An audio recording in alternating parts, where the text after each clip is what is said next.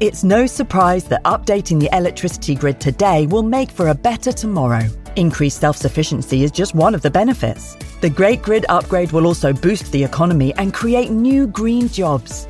And best of all, you can continue doing the things you love, like watching the latest epic nature documentary or listening to this podcast while caring for the planet too. Find out more at nationalgrid.com.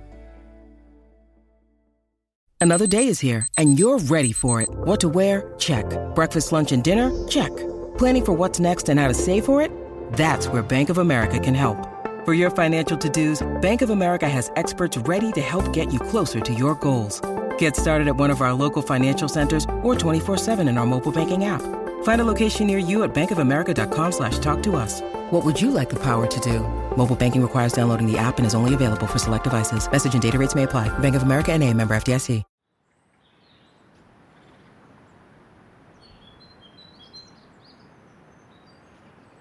You're listening to The Plodcast, the nature and countryside podcast from BBC Countryfile magazine. My name's Fergus Collins, and I've got the lucky job of being the host of The Plodcast. I was particularly lucky with this episode, where last autumn I headed out into the Mendip Hills to meet historian and writer Amy Jeffs. It was a dark and foggy night, and we descended into Goat Church Cavern in the company of caver Daniel Matthews from the Mendip Caving Group, where Amy was able to talk about her new book, Wild, Tales from Early Medieval Britain. It's absolutely magic. Well, this is the night for myths and legends, isn't it? It certainly is. Yeah, the mist is really wrapping around us. It's an environment for stories. Breath is coming out, just caught in the headlights of our helmet torches. Mm-hmm. It's kind of crazy. And we've got this lovely rainforesty feeling with the ferns dripping over the water and the vines hanging from the trees.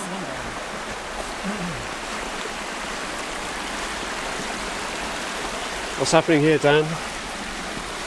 This is where the stream enters into the cave from the surface, but it doesn't actually go into Goat Church. It just goes into Pierre's Pot, which is a cave that's just over there. There is a small stream inside Goat Church, but so we're going to head up the path to the left.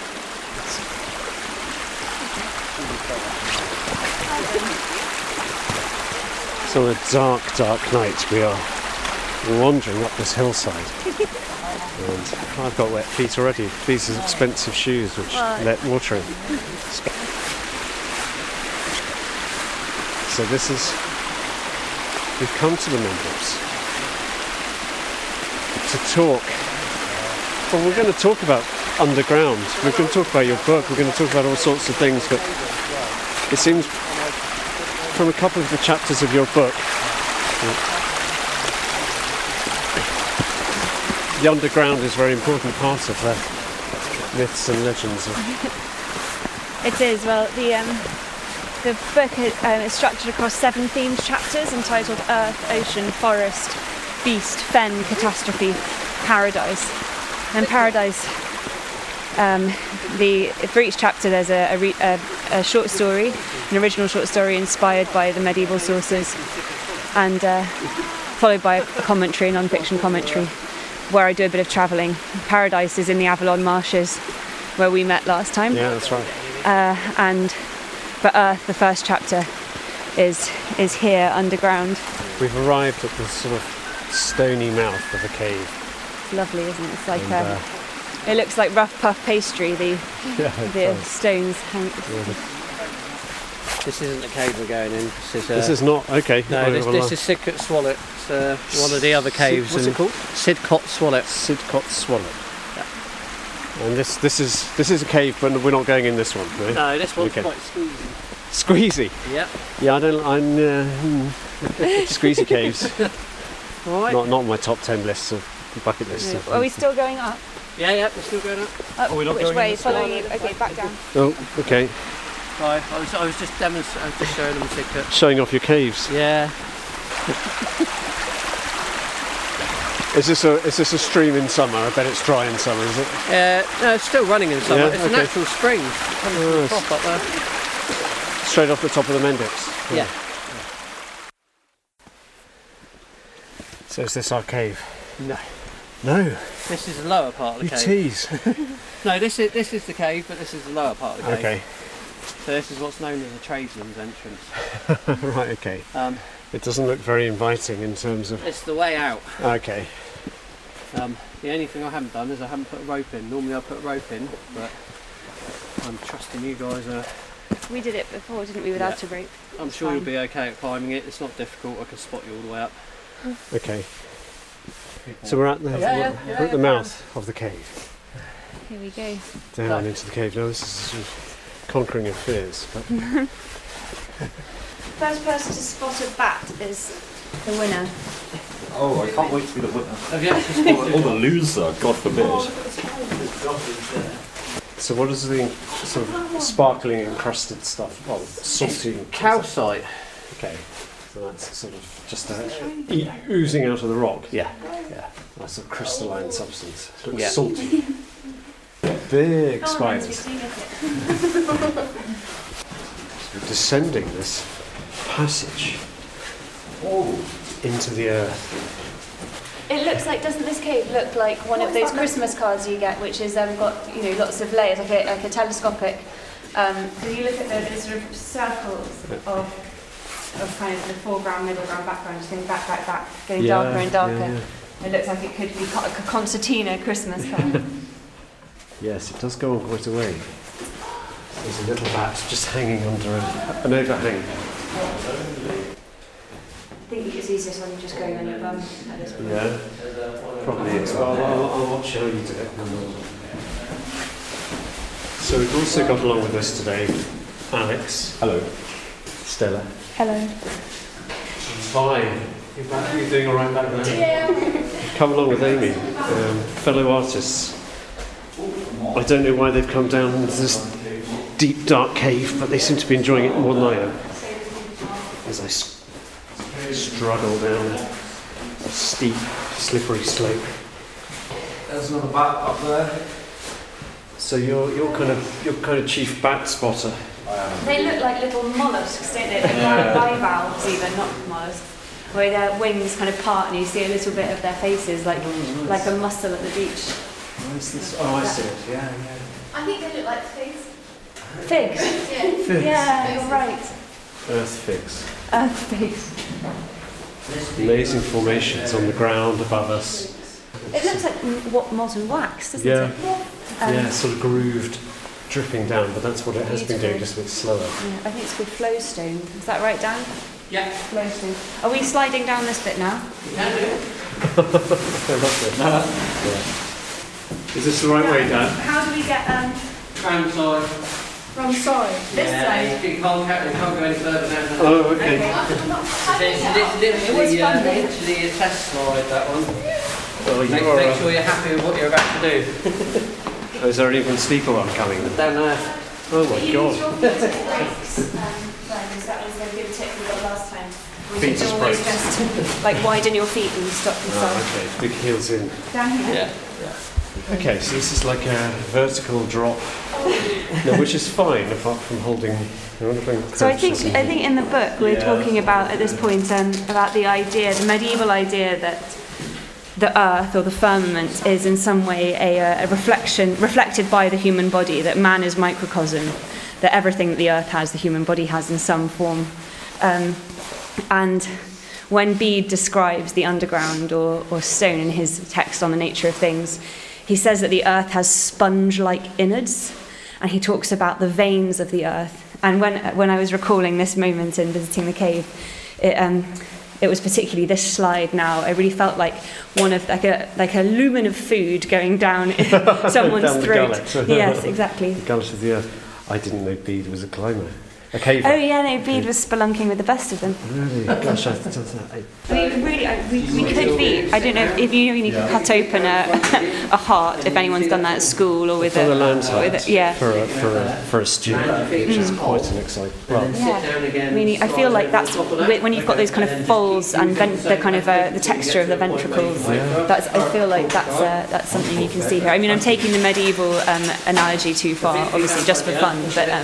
Well, we have been swallowed. We are being swallowed by the earth. And now If you could just stop for us and send the next person down, just spot them so they don't go too far, that's all. How far down does it go? Does it just spiral until you get hotter and hotter? All the way to and hotter? Tartarus, Yeah. where there is weeping and gnashing of teeth. Oh. So it's like a set of steps. Yeah, it's a club. We've never been, it's so much fun. You sit down, slide down, put your feet out in front of you. Can everyone spread their bodies out at the bottom as a mattress? Yeah, good idea. You've done some pretty extreme things for your book, haven't you? Well, yeah, it's all an excuse. I feel like you take the experiences you want to have and you think, how can one put a book around this? Yeah, that's the podcast really to you. So you're just in wellies? Yeah. Classic caving gear? Yeah, wellies, the best caving footwear you can get. Yeah, I think they're better than walking boots as well. Oh, okay. Oh, definitely. I took a friend caving the other week and I said to her, wear some wellies. And she was like, no, I wear walking boots. I was like, I guarantee you they're not going to be grippy. And she was complaining for the trip. Yeah. Well, there we go, an advert for wellies there from Dan. But she learned to wear wellies on the next one. This podcast is sponsored by all wellie manufacturers. So I'm sliding sometime in the night on a late November evening down a very slippery shaft, which is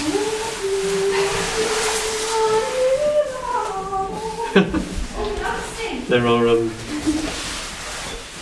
angelic voices from the dead. Oh, goodness.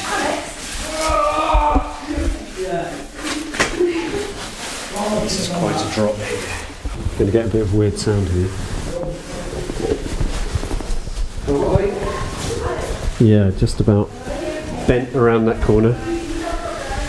Just an extraordinary adventure. So most people think spirits of these dark places are sonorous, serious and melancholic, but no, we found three who are... Three silly twerps. That's the local name for spirits. So now we're going through... This is lovely. There's a dead mouse there. Is there? Oh, lovely. You can really, this bit feels so sculpted, doesn't it, by the water. You can almost see it eddying and swirling down this. I don't want to get caught in the flood coming down. I think it's a dead vole, actually, vibe. Oh, very nice. There's a vole in a hole. How are you doing, Fergus? Yeah, I'm great. Yeah. Yep. That sound is my helmet hitting the stone. So now we're kind of on all. We're sort of handing our way along a wall. It's like the corridor is at an angle, so we have to walk. Oh. I headbutted the wall. Sorry. Do we go up, Dan? Yeah. Yes. Head towards the air. Wait, does the right go anywhere? Yes, it does. We'll wait for that a few minutes. Okay, here we've got some flowstone that really looks like a chocolate fountain. It does. Yeah, the water dripping off it looks sort of. And occasionally you get these lovely sort of passages that up here, there's one just opening up to our left. Do people squeeze down there, Dan? Yeah, so you can squeeze into that. That part's what we call the maze. The maze. The maze. The maze. Because. So there's lots of squeezy bits that you can go and squeeze through, and Oh, really? the rest of the way is on down there. Oh, here it is. Just flew out. Huge bat. Here it is. Whoa. Wow! Oh my goodness. Guys, there's a bat. Oh, I see. Settle. It's landed on the stick. No, no. It's over here. It's over here. Right, he's here. Don't miss out on the bat action. It should be hibernating, but then again, saying that it has been warm till late, so it's probably just starting to hibernate down. Yeah. Do you know what species these are down here? That's a horseshoe. That's a horseshoe. So the small ones, that's the same size as the ones we just. They're all lesser horseshoes, are they? So they look a lot bigger in flight than. Yeah. What do you call that thing where the caterpillar turns into the moth? Metamorphosis. Chrysalis. Yeah, that's the one. There's one here. A chrysalis. What? Yeah. An actual one or a bat one? No, there's a chrysalis. No, the classic thing is in the horror movies is to prod it, and then they don't prod it. What happens? Well, you get goo on your finger and then it devours you. Oh, Right, so where you're heading at the moment is going to take you out of the exit that we were stood at. Okay, I can feel the cool air rushing down. That's an amazing formation there, just like a sort of... Yeah. Is that a stalactite that's come down, or is it just water has eroded that? Eventually, it is a stalactite, so eventually the bottom and top have met. Yeah. So it would have started off as a stalagmite and a stalactite, and then it's just grown over time and joined together, and it creates that formation. Maybe the moths don't remember you either. The swish of the oversuit is would be a memorable podcast sound. The swish of The oversuit. Yes. Yes. I'm glad I put one on. My goodness, I was half thinking I wouldn't. I just love how it's so microclimate, the warmth. It's sort of strangely warm here. It's so cold and miserable outside today. I got lost in the fog trying to find up on the Mendips, fog on the Mendips. And yet down here, the climate probably stays the same all the time. The thing I love about having a head torch is the way that the light kind of comes and goes, and you can't see the whole cave at once. I'm glad because I'm benefiting from yours as well, which is quite nice.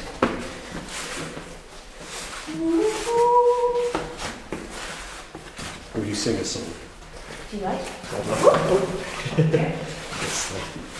Yeah, a song would be lovely if you're happy. That's a lovely bat. Yes, I mean now. What will you sing? So the audiobook is illustrated with folk songs. I wrote them with my old university friend Robbie, who's a brilliant musician. He arranged them. I wrote 6, he wrote 1, but he did all the arrangements. The song for chapter 3 is all about the forest and about madness, and it tells the story of a man with leprosy who has he's received a prophecy that he is going to die by the hand of the wind, by being pushed off a cliff into a waterfall, and then he will go to heaven. And but as he's standing there on the cliff edge, he's remembering some time in the forest when a wandering man called Sweeney landed in one of the trees, and they spent a year together. This is in. Are they already done? Yeah, that's what Amy went on. They've spent. It's based on an Irish legend called the Bula Suivni, the madness of Sweeney, and a Welsh poem called the Clav Aberceawg, the leper of Aberceawg. So did you blend those two together? I blended them together for the short story, and I could try doing the Earth song. Should we see how it sounds? Yeah, here we go. Under an oak tree, I sit among the dead. Here where the light is limited. For 1,000 years he imprisoned me. Only in the dawn can I walk free. Ancient is this earth, all I am all longing. I am sorrow. I am all alone, all alone, all alone,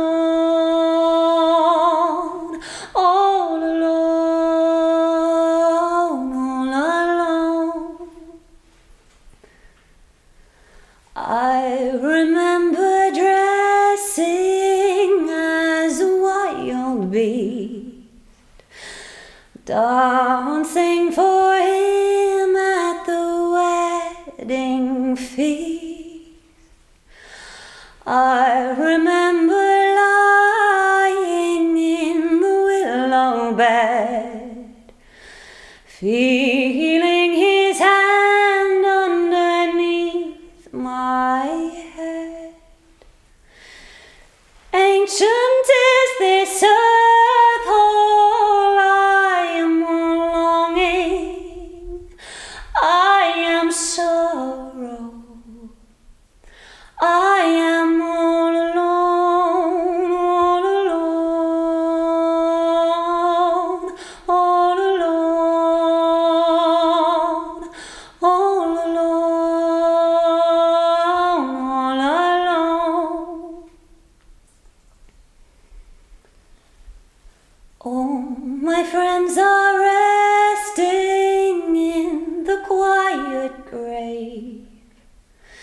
In the darkness of a cave, restless linger I, restless linger I. Ancient is this earth whole, I am all longing, I am sorrow, I am all alone, all alone, all alone,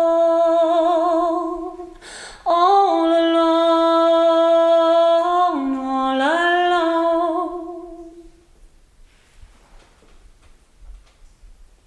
Gosh, that's I am sorry, I am all alone. That's to go with the first chapter of your book, which I'm glad to have heard that. Thank you. That was so beautiful. Thank you. But it really goes with the. So when I read Amy's book, when I read your book, as I said, I read the whole thing really quickly, but the first chapter. Maybe you should describe what goes on in the first chapter, because it's just a kind of heartbreaking, sort of, but deeply, like something from the deep time. Anyway, I'd like to hear your. Thank you. So, Earth. The purpose of each chapter is to transport the reader into my interpretation of an old idea of the wilderness. So this is rooted in real life surviving texts and artifacts that I've sort of used as a prompt for a short story. And then the commentary that follows the short story then introduces the reader to those sources, and hopefully an opportunity for them to spin their own imaginative journeys.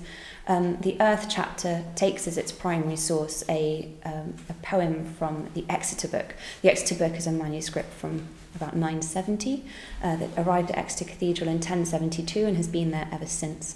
And it's one of 4 big compendia of Old English poetry. And is an incredible insight into the emotional subtlety and sense of humour of our Old English speaking forebears.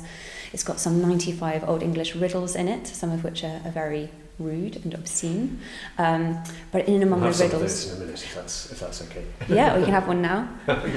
So one is one that I will paraphrase, but it says, I stand up straight in a bed and I'm hairy at my base, and I make my lady's eyes water. Which is believed to be an onion, is the solution there, in keeping with the kind of double entendre of some of the other riddles. In and amongst the riddles, there is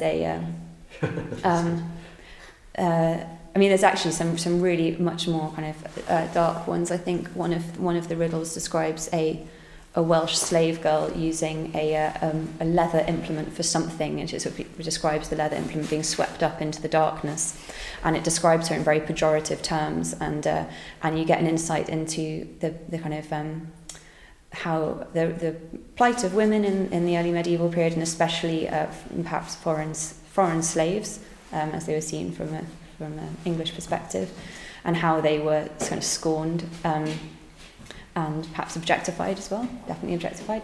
So anyway, there are these riddles, and in and among them are a selection of poems known as the Old English elegies that they share in common an interest in themes like the transience of life and love and exile, and quite often you have this a sort of single narrator at the centre. Very little description of contemporary technology, which makes them very timeless. You've just got this kind of mind and a description of the wilderness. So it might be. That's the thing. The essence of the book is the wild through the eyes of these people. Yes, they're really the pole star. These elegies. Yeah. So one is narrated by a man spinning out on the frozen ocean in a boat. Another, the wife's lament, is what I focus on for the Earth chapter, and she's enclosed in an earthen dugout under an oak tree, and she says she's been told to wait there by her lord, but she doesn't know where he's gone and why he's left her and why he won't come back. She says all her friends are dead, and she says that she says, ancient is this earth hall, I am all longing. And she's this kind of archetype for yearning, for sorrow, for longing. And as the poem progresses, her lament sort of transmutes into a curse, and she imagines him out on the frozen ocean alone, which is actually quite an interesting sort of way in which these poems seem to speak to each other. Some scholars have suggested that the poems, the elegies, are riddles too, and that they've got some kind of solutions that we haven't yet worked out. I personally like the fact that we don't know, and maybe the mystery is the heart of their aesthetic power. But this poem was interpreted by a scholar called Sarah Semple as to maybe have been narrated by a woman trapped in a prehistoric barrow, sort of, perhaps buried there, and it's her soul speaking. And that's kind of what I take for the story. But I also, I mean, each chapter has the kind of literary side to it, but I also want to talk about how each aspect of the wilderness was understood in more literal terms, or geographically. And so for the Earth chapter, while we spend quite a lot of time in and around prehistoric barrows and their use as execution cemeteries in the later Anglo-Saxon period, we also go to Monk Wearmouth Jarrow in the age of the Venerable Bede, and we follow him to a book chest in the monastery, where he brings out a copy of a book, his own text on the nature of things, and describes exactly what the earth is. I wanted to bring you back to when you said execution cemeteries. Mm-hmm. So the barrows, which I'm very kind of, they're these obviously haunting burial mounds in the landscape. They were ancient. To the people who wrote these poems, they're already ancient. Yes. So for us, they're super ancient. But what's the execution element of? Because that happens in your story, and it's this heartbreak. I mean, the thing for me about the story was she was expecting to run off with this. You say his kiss tasted of salt and honey, and there's this sort of image of just this, like, it's just great, it's wonderful, it's love, and then the next day she's sort of captured and killed, and that's the execution thing, which is the why is she captured and killed? Is that part of the riddle? Well, it's maybe he is somebody she shouldn't be with. Oh, I see. Okay. And so it's frowned upon in this. We don't know exactly why. So basically, there are prehistoric barrows existed in the landscape when the first Germanic migrants who would become the English landed on the east coast of England, of then Britain, and they had their own tradition of building burial mounds for their dead, as we know from the Sutton Hoo ship burial, which is the kind of last vestiges of that pagan culture or pre-Christian culture, and so. What they seem to have done, and I'm quoting a really interesting book called Deviant Burial Practices in Anglo-Saxon England by a man called Andrew Reynolds. He observed that it seems that in the pre-Christian period, these Germanic tribes built their own shrines on the existing burial mounds that they found here, shrines to Woden and the gods that they worshipped, so the Anglo-Saxon equivalent of Odin. And but then as they were converted to Christianity, these monuments on the landscape, whether they were built by their own ancestors or they were prehistoric, came to take on a kind of malevolent significance, or a kind of a threatening significance. And they are often found on the boundaries of Anglo-Saxon territories, so kind of way out away from the heart of the settlement. And from the kind of Christian period onwards, or the conversion onwards, they start being used as execution cemeteries.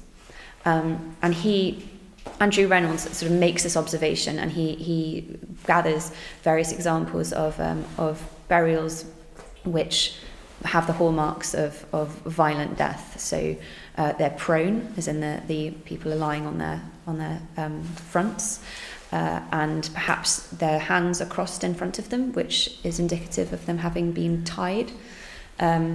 There also might be some evidence of injury to the back of the neck, and he even posits kind of cadaveric spasm, which is something that the corpse does after death in extreme tension.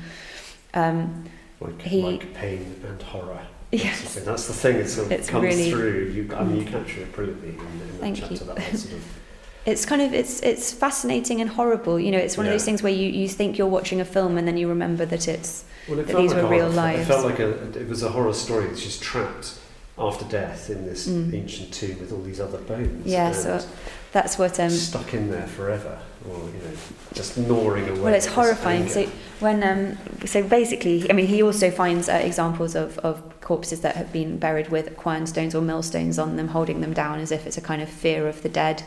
Sort of stop them from walking, kind of. They really didn't like these people. They'd done something obviously very wrong, and they just didn't want them coming back. But we don't know why. You know, he gives examples of women buried with beaver tooth pendants, which may have been a sort of cunning woman. I mean, I don't know. Like a witch. Yeah. So perhaps they were witches. Perhaps they were murderers. Perhaps they were adulterers. Perhaps they were people who had transgressed in some way. And well, they must have been. So.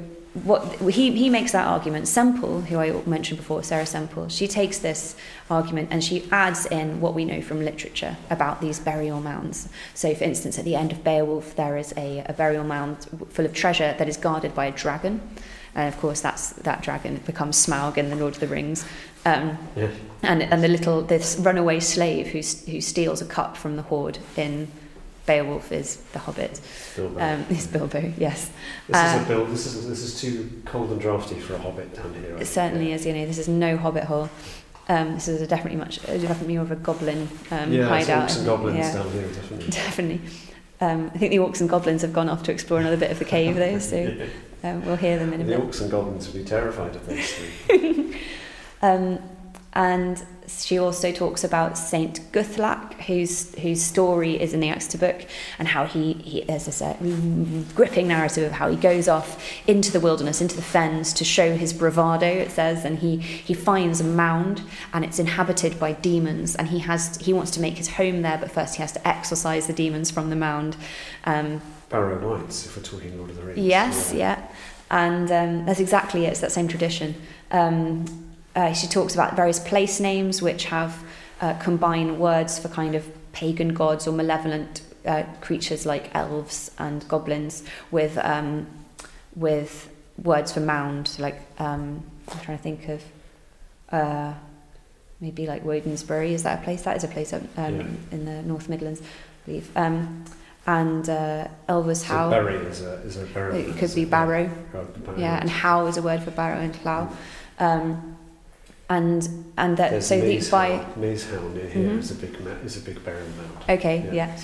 So she basically puts forward this very convincing argument that these monuments in the landscape were associated by the late Saxon period, by the Christian period, with malevolent spirits, that they were kind of in Guthlac, in fact, it's somewhere where the spirits can rest, otherwise they're just wandering, and so she suggests that maybe the reason it was so powerful putting an executed person's body here was that it was believed that their soul wouldn't be able to escape, that it would be trapped there by these malevolent forces and tormented for the rest of time. Gosh, that's a real punishment, isn't it? And that's conveyed in this poor woman's soul, and she's able to get out at dawn. So that's in your song.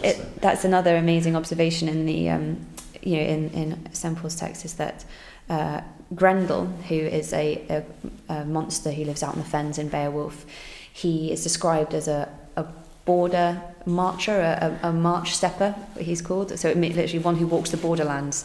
So he can the idea of be able to go into the heart of the community. That's something you can't do if you're one of these spirits. But and likewise in The Wife's Lament, the poem from the Exeter book, she talks about ucht kere, like cares at dawn. Ucht means dawn.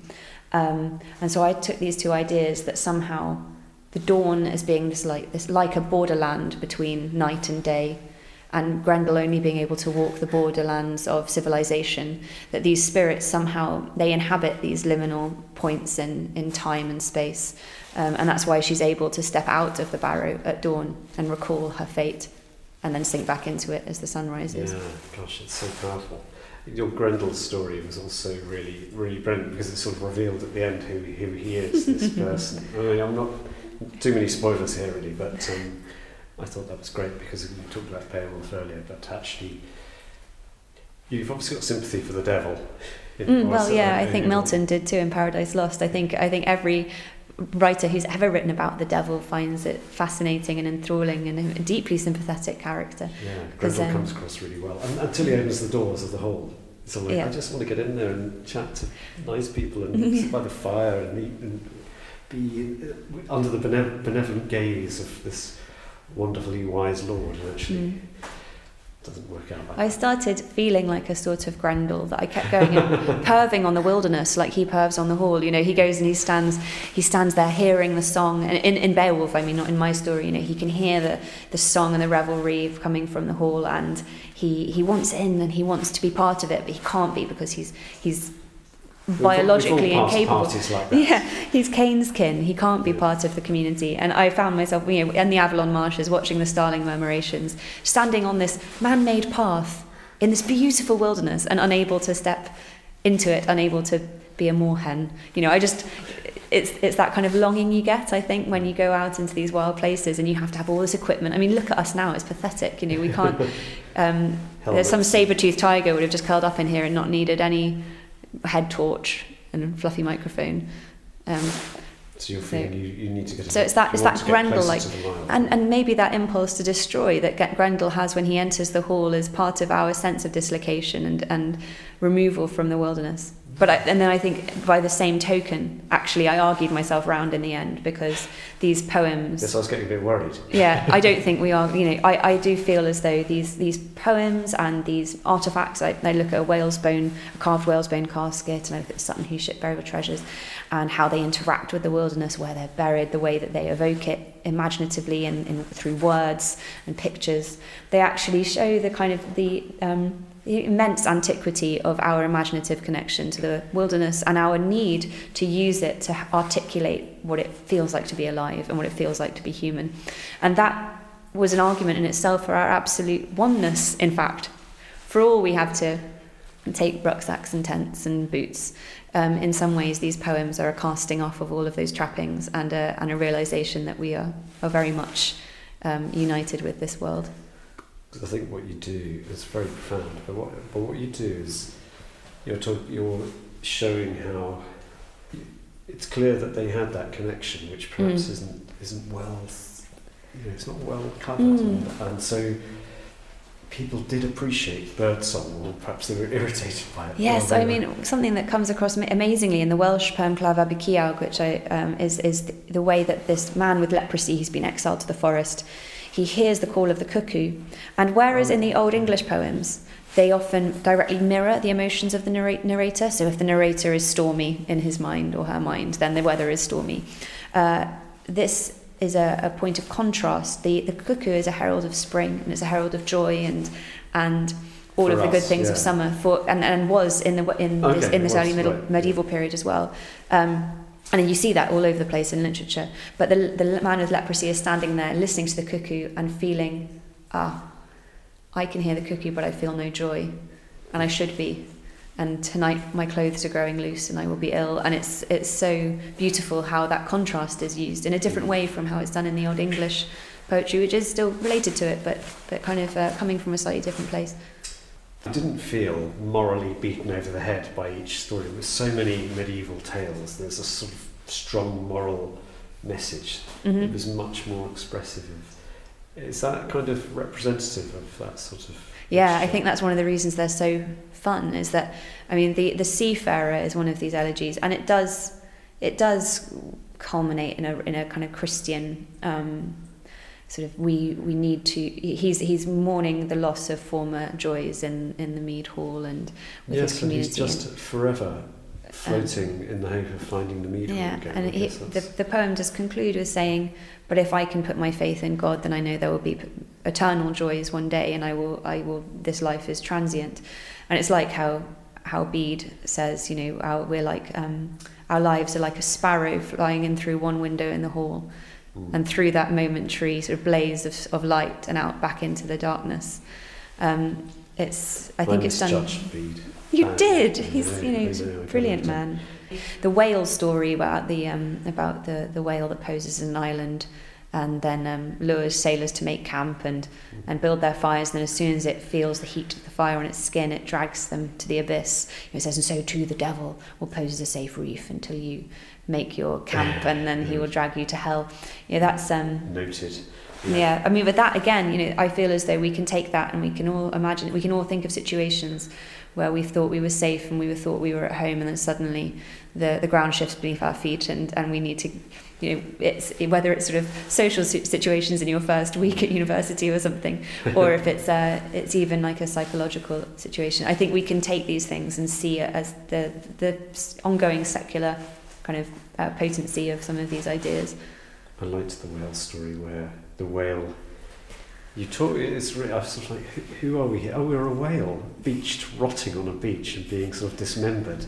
And then we become the whale, the narrator, becomes part of the ivory that is part of the casket that tells the story of that awful, poor woman ending up in the Barry. I like that's quite, but yeah, cleverly done. You sort of moves from. Yeah, I mean that casket's amazing because it's the Franks casket, which is in the British Museum, room 41. It's got all sorts of scenes from classical, biblical, and Germanic myth on it, or legend. But it's got a runic inscription that says the King of Terror was sad when he swam up on the shingle whale's bone, which is it's kind of it is itself made of whale's bone. It refers to itself, but it also refers to the emotions of the whale washing up on the beach.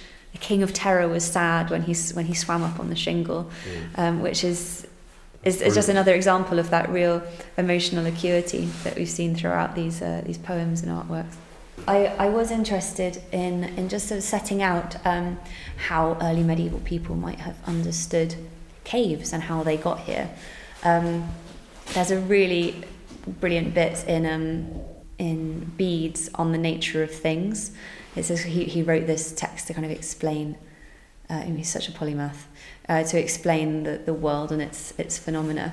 And he says that the earth has sponge-like innards, that and he in that way, in that use of the word innards, he's tapping into this idea of man as microcosm, that our bodies are kind of reflected by the world and vice versa.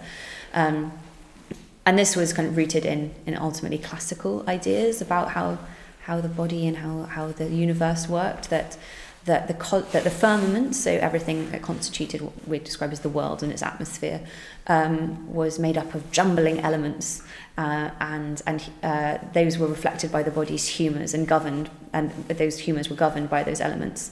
And so just as the earth was kind of jumbling and trying to sort itself out, so too our bodies were constantly doing that. And so he says, the earth has sponge-like innards that are formed when wind gets trapped underground and labouring to escape shakes open gaps. And it says this also causes earthquakes when it's so. You basically, I mean, the upshot of it really is that earthquakes are caused by kind of earth farts. Earth farts, yeah. Good on Pete. It's really illuminating.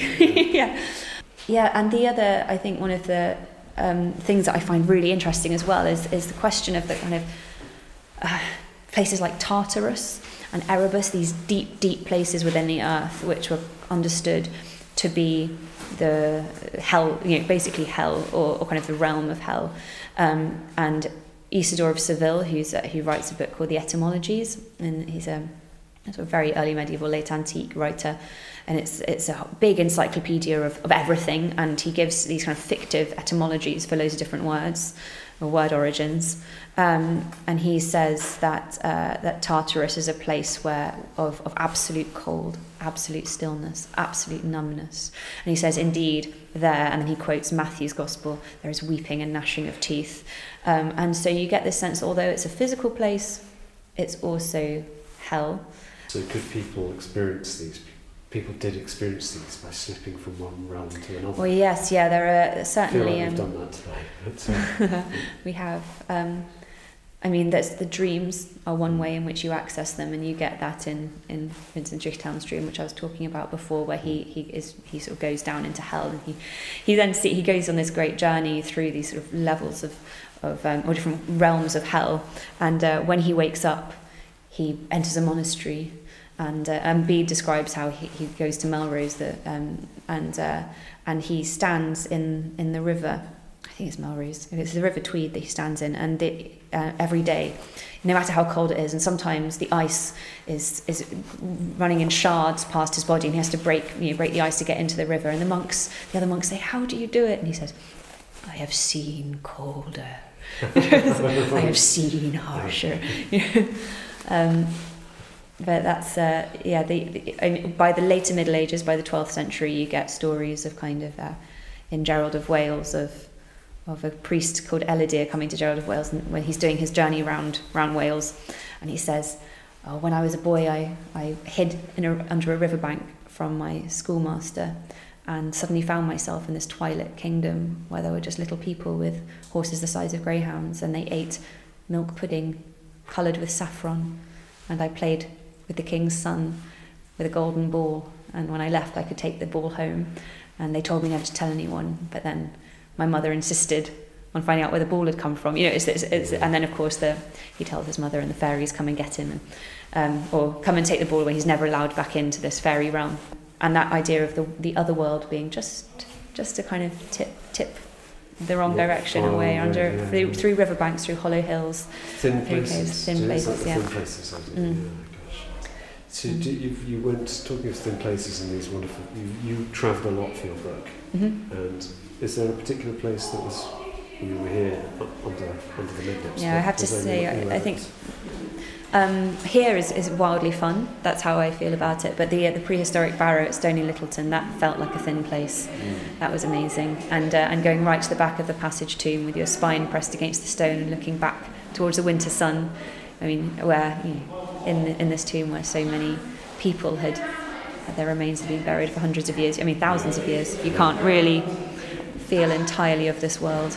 Just make sure you get out before. Yes. There's voices from the depths. We heard you singing down there. It sounded really cool, but also slightly terrifying. Slightly what? Terrifying. It's quite It's terrifying. melancholic. Oh, I love it. No way. Alex What was it like down there? Alex kept trying to get into really small bits and then looking like a spider. Yeah, he did it. There was this kind of Porcupine spider. slit, and he just I looked up and he was above me. There were a lot of legs. There's a lot of legs. He just it spread his legs out and just Yeah. He was always climbing the harbour way. Yeah, it was a lot more interesting. And I got stuck. I got stuck. I'm sad you can come with us. Why was it more interesting? What made it more interesting? I don't know, it was just more kind of Frightening. I don't know, it was... Close to death. Yeah, exactly. Were there lots of stalactites?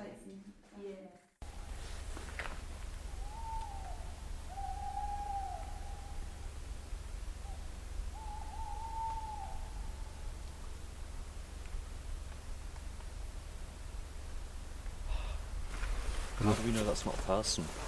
Perfect. What an appropriate way to finish. A magical owl duet. Yes. What is the German word for owl? Euler. Amy, thank you so much for taking me down into the bowels of the earth and telling your amazing tales. Thank you so much for joining me. Very brave of you. I know there was some apprehension on Yeah, not a natural caver, but I've overcome my fears and I've learnt a lot.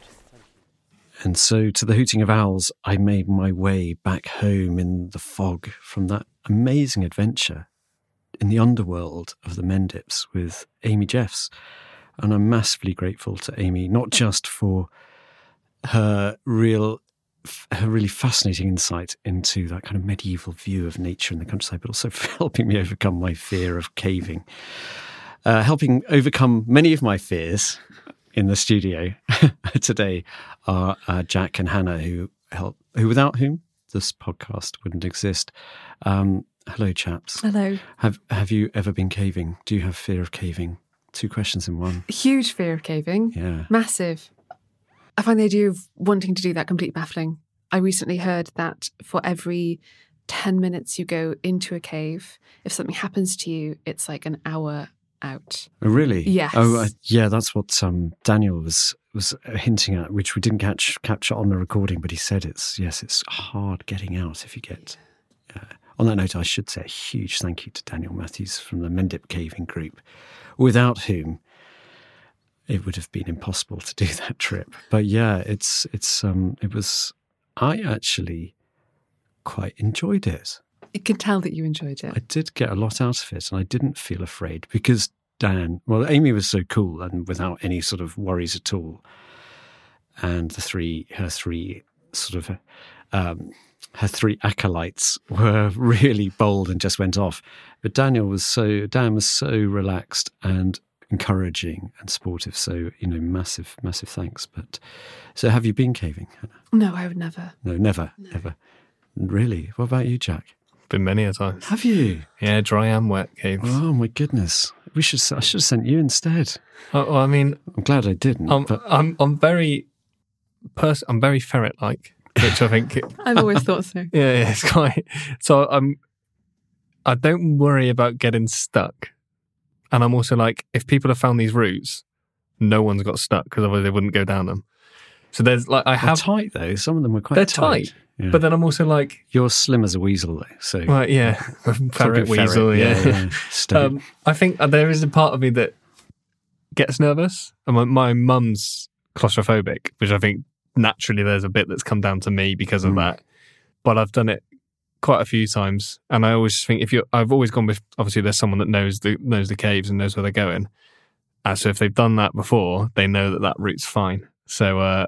I just know that in my head, I know that that's fine. So the likelihood of anything going wrong or getting stuck is very slim. Even at times I feel like I'm going to get stuck. Yeah. I admire your courage and sort of general relaxed attitude towards being stuck deep underground with these billions of tons of rock above you and below you and around you. Yeah, but you don't know how much there is around you. Well, I do. I've been calculating it as I go down. Exactly. You could just be a metre under the ground for I just don't think about it. I recently went down into Big Pit, which is a museum of... Brilliant. It's a coal mine in Blaenavon in the South Wales coalfields. Not fit for me. It's very... Yes. Jack is at least a good head taller than I am. So... You've been there, Hannah, I'm sure, have you? No, I haven't, weirdly. No? Yeah, you'd really? think it would be the stuff of school trips, but it's really good. Yeah, it never happened for us. Really good. It's you go deep underground and you go along these tunnels with some of the old miners who are amazing. But at one point they turn off the lights, the lamps, you've got these headlamps, and it's utterly pitch black. And you realise that people used to work with the pitch black because children used to work down there on their own, to feeling their way around or just with a little candle. Terrifying. So I have total admiration for people who admiration. It's beyond admiration. It's just shock and horror that people could do it for joy these days. But that experience taught me that there's a lot to be discovered down underground. What did you think of Amy's song? Down in the depths. Amazing. I had proper goosebumps. Yeah. The quality of that sound down there is so beautiful. It's amazing. Well, I think there's something to do with the recordist. But yeah, she's amazing. She's got a beautiful voice. And also, she wrote that song herself. And it does, if you get a chance to read her book, which I have done myself, as you can tell, that first chapter is just so haunting. And she captured that in the sad lament. So... Yeah, multi-talented, too talented, Amy. We're all left. I'm left feeling a little bit sort of need to add strings to my bow.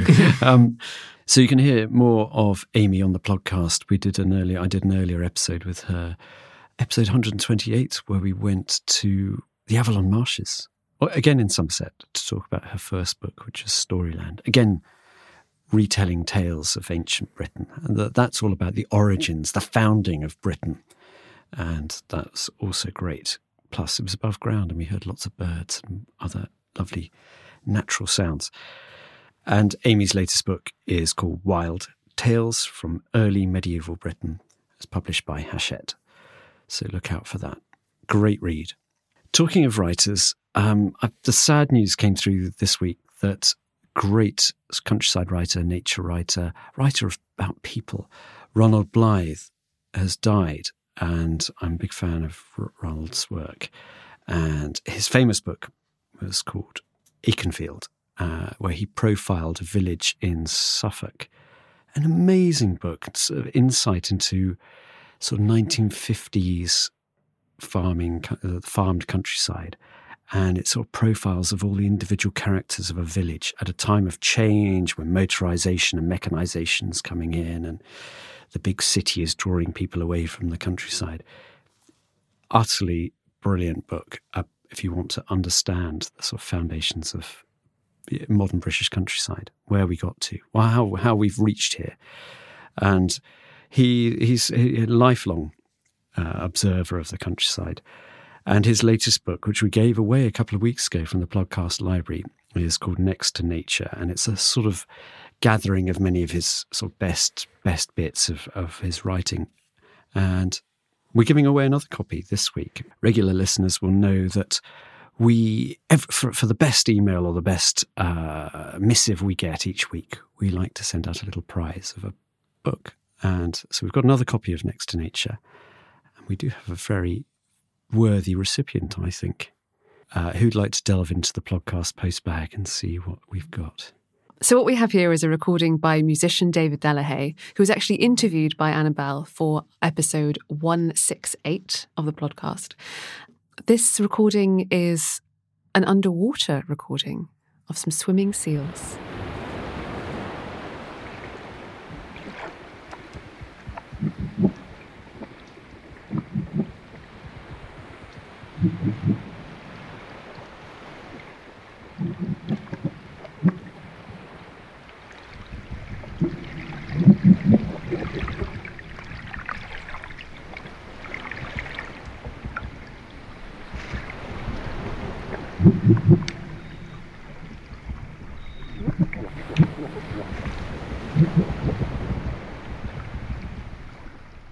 And we actually like this recording so much that we're going to use it as a soundscape, so everyone can hear the full-length version of this recording in a few weeks. Brilliant. Thank you, David. Really appreciate you sending that in. That's a really glorious sound of the week. Please follow David's example. Find us lovely sounds from the countryside. David has earned himself that lovely book by Ronald Blythe, which will be in the post shortly. If you'd like a book from the podcast library, send us your thoughts. Send us your sounds, and we'll read them or play them in the podcast. We got a nice example of a question sent in the podcast postbag. I think from Kiki from the other week. Yes, good point. So Kiki King, who lives in the US, sent us a lovely message, and you can hear that in the very first episode of this season.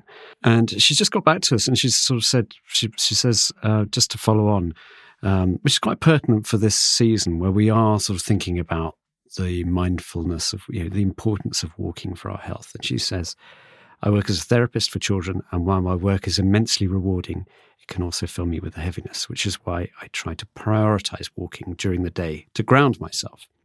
I very much wish that my walks could be in the countryside, but since they cannot, listening to the podcasts helps me connect to nature when I need it most. Oh, that's lovely to hear. And so, that's one of the aims of the podcast, is to give people that sort of nature when you can't get there. But she asks, I wonder if other listeners have experiences of healing work done in connection with nature, either personally or professionally. And it's a really good question, really good sort of request, because we'd all like to hear more tales of how, we know the healing power of nature. We know the healing power of being connected to wildlife. Just the joy of putting one foot in front of another and the rhythm of walking can be so soothing. But, we'd be great to have a few more examples of how that actually practically works. So if you've got some tales, send them in. Yeah, it could well be our letter of the week. Or we could even come and walk with you and record a podcast. So get in touch. You can email me. My name is Fergus Collins, and my email address is editor@countryfile.com. And that's about it for this week. Thank you so very much for listening. I hope you enjoyed it. If you have, leave us likes and feedback on whichever podcast provider you use. But for now, from me and the team, it's goodbye.